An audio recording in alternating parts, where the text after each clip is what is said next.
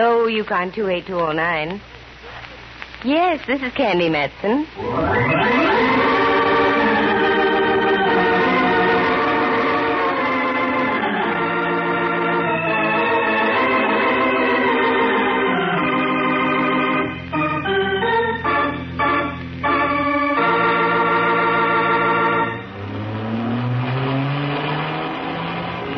I do declare, Candy, this is a madder dash than the one made by Paul Revere.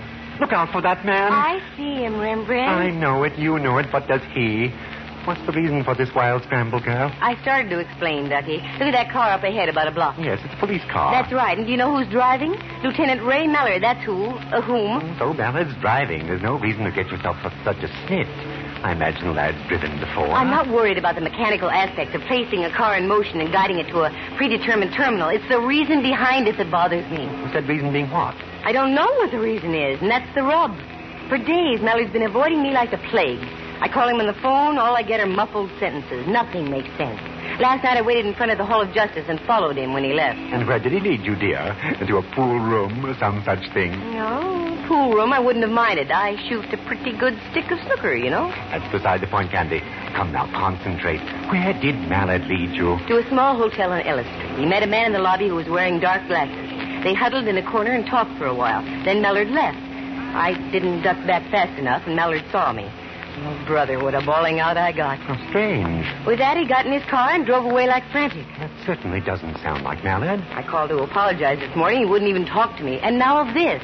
He never drives a squad car unless it's absolutely necessary. Now you've got me curious. Something must be up. You're darn tootin', and I want in on it. Yes. Who does Mallard think he is, keeping things from us like this? Oh, he's stopping. I'd better hold it up right here. He's getting out, Candy. So I see. Look, he's waving up at the middle flat. Do you see anyone in the window up there, Ducky? Yes, a man. I can't quite make out his features, though. Yes, he's waving back. What's Mallard doing now? Going up the stairs and in. How do you like that? Rather delicious, isn't it? Oh, I squirm with intrigue. Well, I squirm, too. Come on, Rembrandt, squirm out of the car. This is one time I don't mind doing a shadow job strictly for free.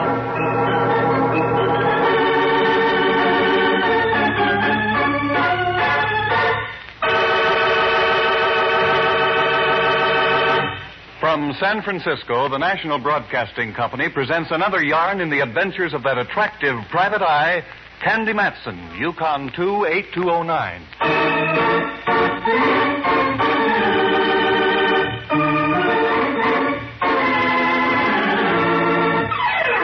I knew there was something wrong 3 days before.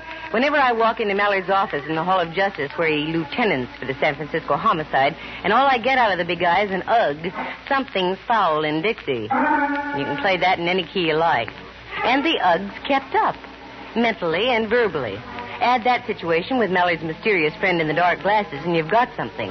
Especially when Lieutenant Boy stops off at an old flat, waves to a gent, the gent waves back, and Mallard goes inside.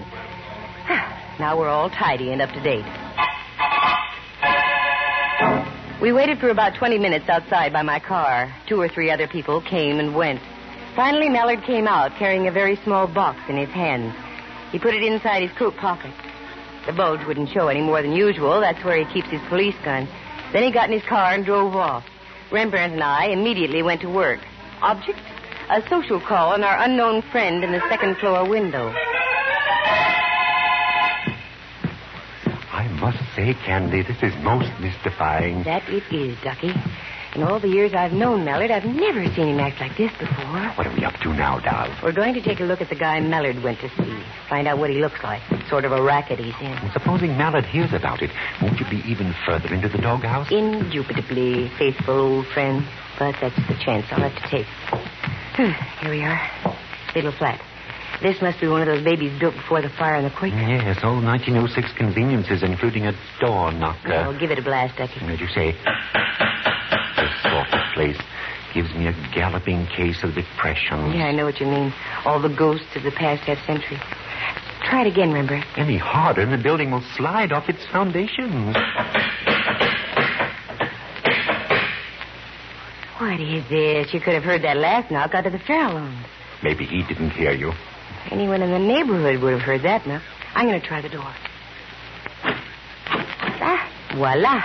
Except that it only moves about 2 inches. Shove on it, dear. My thoughts exactly. It gives a little. Help me, Rembrandt. Very well. Hey, look. Under the door. That's blood. I wouldn't call it ketchup. Come on. Once again and harder. Oh, my word. That's the polite term. This guy's as dead as they come. And look. What, dear?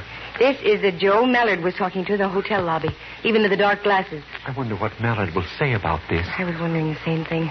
Come on, Rembrandt. I don't think I feel very well. That was an understatement. I felt worse than that. But I had to follow through now.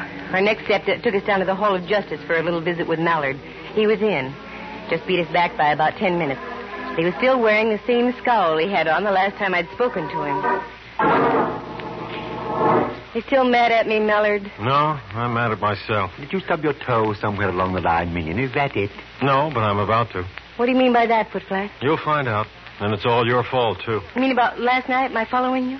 No, that was a dirty trick, but I forgive you. It isn't that. Then what is it? Yes, for goodness sake, stop sounding like a threepenny thrill book. I'll say what I have to say in my own good time, and nobody can force me to do otherwise. I've got news for you, Junior. The police can make you talk. The police? What kind of triple talk is this? We followed you out to that flat just now. We saw everything. What? Oh, the underhanded... So, you know. Yes, but why did you do it, Mallard? Because I'm a fool. Just a plain fool, and I ought to have my head examined. Also, the poor fellow you left out there.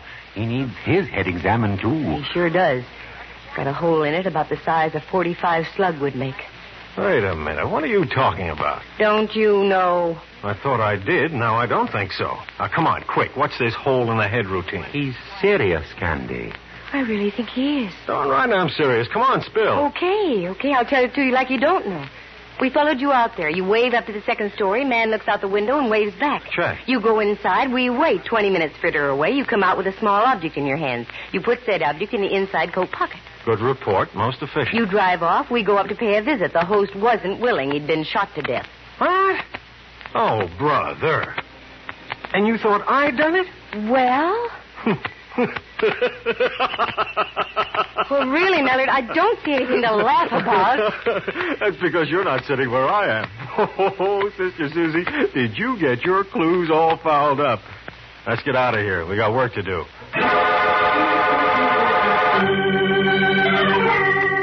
My mental reflexes climbed on the merry-go-round and whirled gaily for several moments. I was really confused. I didn't have time to do much about it because Mallard whisked us back to the flat. An hour later, the joint had been carefully gone over, photographed, and the body of the poor guy removed to the coroner's office for an autopsy report. It didn't take long to find out that I was right. It had been a .45 that did the dirty work. Rembrandt had to leave, so I went back with Mallard to his office. Still think I had something to do with this thing, Cupcake? Oh, in my heart of hearts, no. But, of course not. But, jeepers, look at the facts, Mallard. You come out, we go up. The guy's stiff as a starched shirt. What would you think?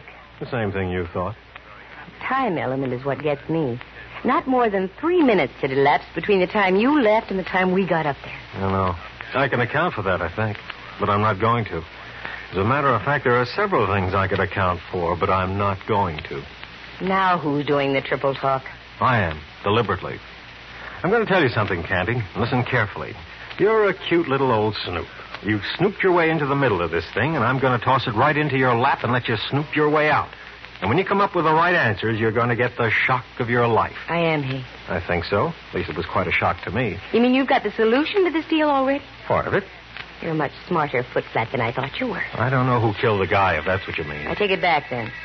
And now you've really got me all topsy-turvy. Oh, this is working out even better than I thought it would. Okay, Tootsie, you've got the ball. It's all yours. Take it from here. You mean you actually want me to help you on this deal? Sure. Who knows? You might come up with something.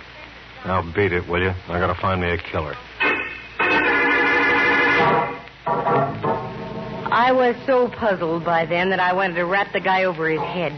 I fought off the impulse and left. If he gave me carte blanche on the killing, I was going to take advantage of it, if for no other reason than to prove I was right and Mallard wasn't the joker who did it. There's only one place to start, back at the flat where the guy had been done in. The cops had gone, so I did some question work. The landlady lived in the flat below. No, she didn't know the man. A gal named Jennifer Shirley had leased the middle flat for the past 5 years. I swung a deal with the landlady, got the key to same, not the landlady, the flat, and moved in. I had a good night's sleep and waited all the next day. Nothing. The odd thing about the deal was the fact that the cops hadn't been back. They usually return for a double check. So the next night I hit the sack again. About midnight, my dreams of a vine-covered cottage in the country with Mallard were rudely shattered by a sound. The sound of a key in the lock of the door.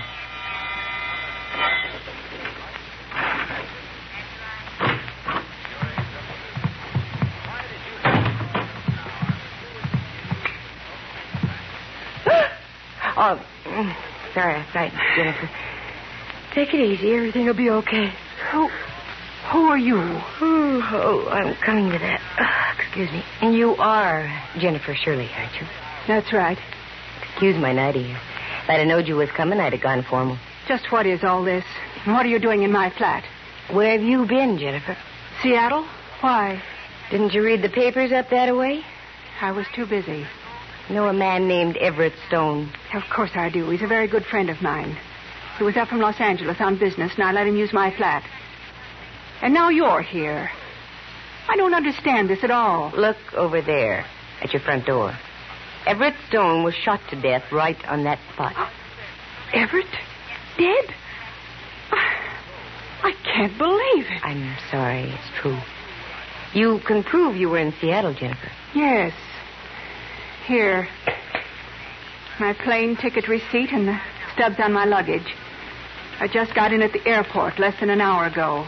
Just for the record, where did you stay in Seattle? At the Olympic Hotel. We can prove that, too, can we? Of course. Now, wait just a moment. The shock of all this slowed me down for a second or two. Just who are you, and what are you doing here? Simmer down, Jennifer. My name's Matson, Candy Matson. I'm a private investigator. Oh, yes, I've heard of you. I'm trying to find out who knocked off your friend Stone. You got any ideas? Several. So have I. One being this. Does everyone around here wear dark glasses? You've got a pair on, too. Same kind Everett Stone was wearing. Here, have a cigarette. Thanks. Got something you want to tell, Jennifer? Yes, I do. The dark glasses are standard equipment for the type of work we're in. And what would that be? We're gem dealers, precious stones. Whenever we have a valuable piece of property in our possession, we're required by bond to wear these dark glasses. A disguise, so to speak? That's right. When Everett arrived from Los Angeles, he had with him the Cape Hatteras diamond. You've heard of it? Who hasn't? Worth about $500,000. That's right. He was on his way to Seattle to show it to a prospective buyer. The first night here, Everett appeared on a television show to display the diamond. And as he left, he knew he was being followed. He called me and asked me if we could make a switch. Wanted to know if I'd take the diamond on up to Seattle and try to make the sale. And he'd stay here, is that right? Right. It was a good switch, except that Everett got himself knocked off for his trouble. Have you got the diamond with you? Right here, in my purse. Look. What a little beauty. And not so little at that. No. Oh, it's the most gorgeous thing I've ever seen. And you just carry it around in your purse like that? Certainly. Who'd think to look in a woman's purse? Yeah, you've got a point. Lipstick, mascara, streetcar tokens, loose change, but not $500,000 rock. Did Everett say what the man looked like, Jennifer, the one who was following him? Yes. He wrote a complete description for me. Have you got it? Also in my purse. Here. Yikes. Miss Matson, you're white as a sheet. What's wrong? Plenty's wrong. This describes a certain Lieutenant Ray Mallard to a T.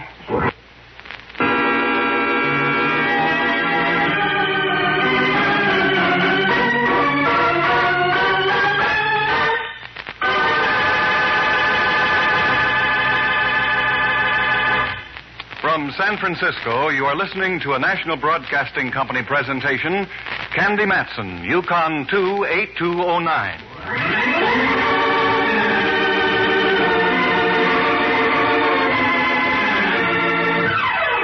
I slipped out of my nightie, slipped into my street clothes, slipped Jennifer a wet fish handshake, slipped out the door, slipped into my car, and slipped home to my penthouse on Telegraph Hill, and from there I kept right on slipping. That description was Mallard's beyond all doubt. What made it worse was the fact that Rembrandt and I had seen Mallard coming out of the flat with a small package that could have been a jewel box. I didn't sleep much that night, and that's for sure. In the morning, I put myself together as best I could and once again made the dismal journey down to the Hall of Justice and into Mallard's office. How are you doing, Cupcake? Not too well. I have some rather unpleasant news. Such as like what? Mallard Everett Stone was a gem broker. Good for you. You've got clue number 1. You knew that? Don't be ridiculous, Candy. That came out of McGuffey's reader. Number 2. He had the Cape Hatteras diamond with him when he arrived from Los Angeles. Atta girl, you're getting warm. He switched the rock to a gal named Jennifer Shirley. She took the diamond on up to Seattle because Everett thought he was being tailed. Hey, you're getting better and better. What's next? You mean none of this is news to you? Old hat so far. Well, maybe this won't be old hat. Everett wrote a description of the guy he thought was following him. He gave it to Jennifer. It's you right on the nose, Mallard boy. What? It's you. Including the little mole you have behind your right ear. You don't look so good, Mallard, dear. Don't you think you ought to tell me what it's all about? Maybe I'd better. I can't for the life of me figure out. Wait a minute. Sure. Of course. You had me worried there for a minute, Cupcake. Doggone, what is this, Mallard? I'm getting mad. You'll find out. Oh, I'll find out. But when will I find out? Ooh, Saved by the bell. Excuse me a minute, Detective Matson. Oh, sure. Lieutenant Mallard, homicide. Lieutenant, this is Sergeant O'Flaherty down on radio. We just got a report from Patrol Car 36. Yeah, O'Flaherty. There's been a dame killed out in that same flat, name of Jennifer Shirley.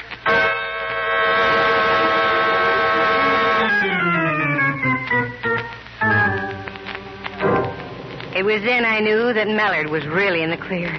The phone dropped out of his hands, and he looked as if he'd been slugged with a belaying pin. Mallard had work to do, so I left. Only this time I didn't go back to the flat. I have tenderloin connections. So putting 2 and 2 together, I started making the rounds down around Turk Street. Turk, Ellis, Eddie, the whole section where the Easy Street boys hang out. I came up with nothing. Nothing until I stumbled into a little bar near Eddy Street on Leavenworth. I came face to face with an old acquaintance of mine. Name of, Montgomery the Mole.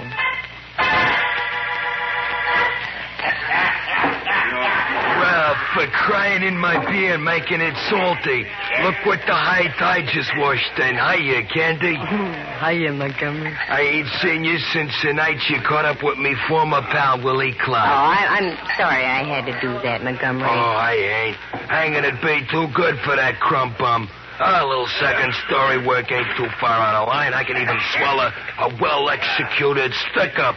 But when it comes to kidnapping and murder, us honest characters draw the line. That's why I'm here, Montgomery. Yeah? There have been 2 killings in the last 4 days. The grapevine must be slipping. I don't hear nothing about no rub-outs. They've been kept quiet for a reason. Just what the reason is, I don't know. Have you heard about any of out-of-town icemen dropping in the last few days? Not a one. Now, look, here's a 20, Montgomery. That's all I've got. I'll send you 20 more first thing in the morning. Is your memory improving? Ooh, just like I never lost it. Well, is there a jewel boy in town? Look right ahead of you up at the bar. Yeah? That's him. If he ain't a hot ice juggler, my name ain't Montgomery. Got in just about 4 days ago. Calls himself Finch. Oh, Montgomery, I loves you. I'm moving over there. Do me a favor. Tip the bartender off. Tell him to keep my drinks well watered. It didn't take long. A guy from out of town gets lonesome. I was sitting at the bar no more than 3 minutes, and we were old friends. He kept the drinks coming, and by closing time, he really had a snoot full. He offered to drive me home, and, naturally, I accepted. We got out on the sidewalk, and suddenly he darted back into the tavern. When he returned, he was carrying something in a paper bag. We found his car and climbed in.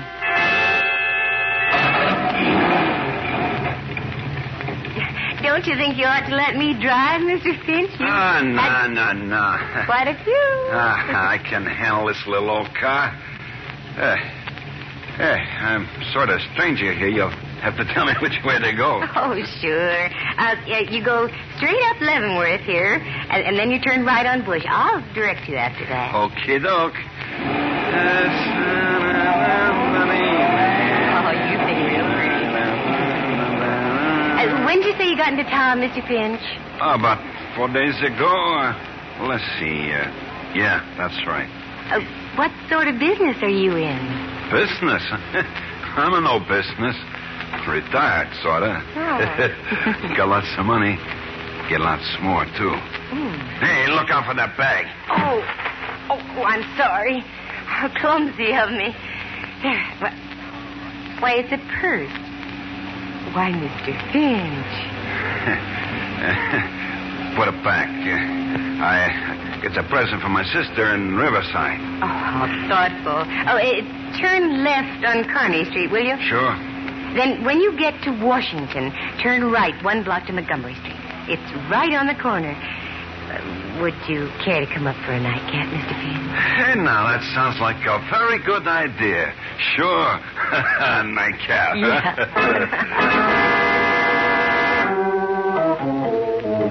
The corner of Washington and Montgomery is just half a block from Mallard's office in the Hall of Justice.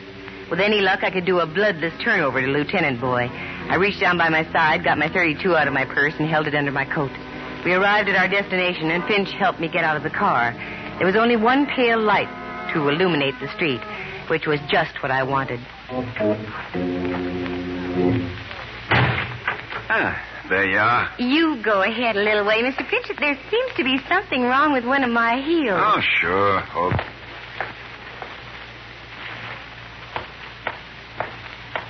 Don't turn around, Mr. Finch. Not if you value your life. This is a gun I've got stuck in your back, and believe me, I know how to use it. Say, what goes on here? I'm almost broke, if that's what you're This after. isn't a stick-up. See that door up the street in that big building? Just keep walking right on into that door.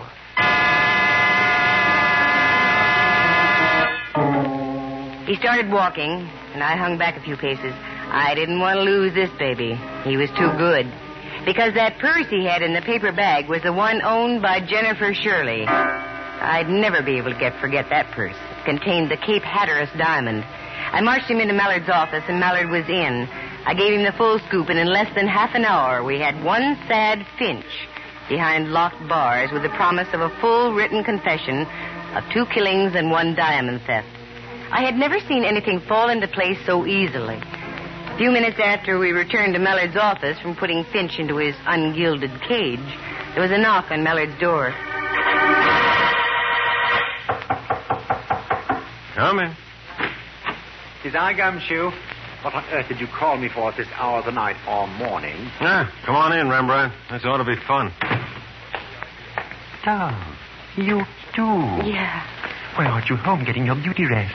Oh, we just wound up a couple of killings, dear. Those of Everett Stone's and Jennifer Shirley's. Well, bully for you. And I had nothing to do with it. Candy did it all. I left her strictly alone, and she came through like a trooper. There's only one little thing she's overlooked. When she comes up with that, she'll have solved her best and last case. Last case? What are you talking about, Mallard? Captain Mallard, this is Riley on the top deck. Captain? What is this? Yeah, Riley. We got this Finch joker all booked and fingerprinted. He's in the Lysol dip now, and then we'll tuck him into Betty Bye for the night. Good. We're changing shifts now. Anything else you want from me? No, Riley. You can knock off. Fine, Captain. Oh, and all the boys up here send down congratulations. Oh, thanks, Riley. See you tomorrow. You? A captain, Mallard? Well, that's right. Well, by Jove, I think that's splendid. Congratulations, minion. Thanks, Rembrandt. Oh, I'm getting dizzy again. He's a captain. And what's this stuff about my best and last case? Give out here, Mallard boy. Doggone it, you're missing the most important clue in this whole case. Now, let's review it. Go ahead, girl. I'm bursting me button. Okay. I first get suspicious when you turn grumpy on me, Mallard. That's when I was wrestling with myself over a decision. That's right. Then you meet the stone guy in a small hotel on Ellis Street. Well, we had business. That's where he wanted to meet me. Then you go out to those flats. You wave, he waves, you go in. When you come out, you're carrying something. We go up, Stone is dead. Later, I meet Jennifer Shirley. She shows me the Cape Hatteras diamond. But she also shows me something else. A description written by Stone, a description fitting you exactly. Here. Look what was in Jennifer's purse, along with the diamond. What? Another description. One that fits Finch. Everett Stone accidentally gave Jennifer the wrong slip of paper, the one that described me. Oh, for Pete's sake. That sure had me worried, Mallard, dear.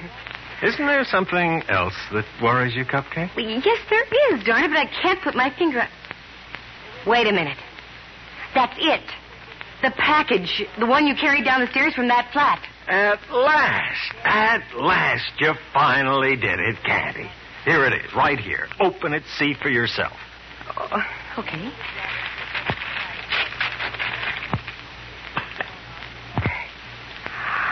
Mallard, it's beautiful. What a lovely ring. Did you steal this from Everett Stone? Sure did. The price he gave me made it a first-class deal. Why don't you try it on? Ooh, I'd love to. Oh, I don't think you're putting it on the right finger, Candy. Which finger do you mean, Mallard? Third finger, left hand. Oh, you don't mean that... Mallard, tell me. I want you to be my wife, Candy, dear.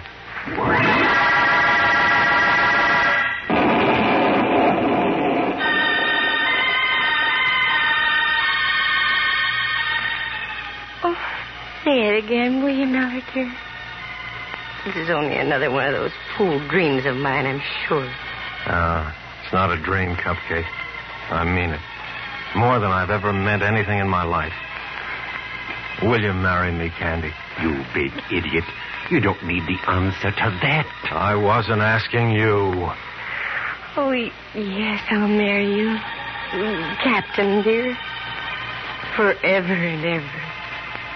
Do you see now what I meant about this being your best and last case? Yes, but you're wrong. I have another and a bigger case coming up. What's that, you little monkey? Just trying to be an awfully good wife to you. My word. I was wondering. What, Rembrandt? When you're married, how shall I address you? Oh, that's easy. Just Mrs. Captain Mallard. Well, I won't even have to change my initials.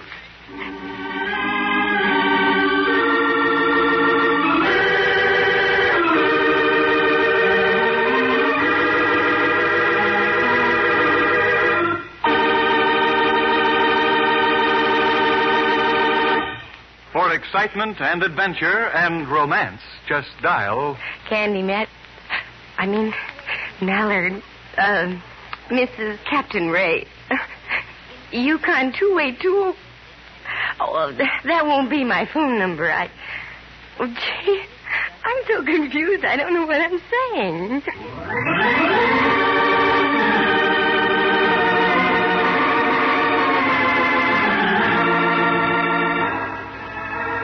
Heard on the program were Jerry Walter as Montgomery the Mole, John Grover as Finch, and Helen Klebe as Jennifer Shirley.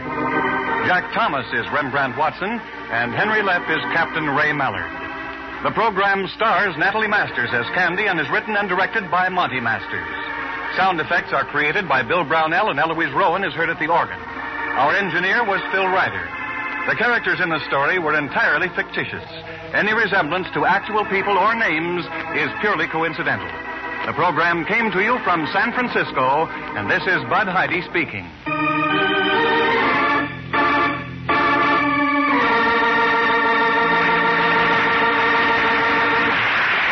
This is NBC, the national broadcasting company.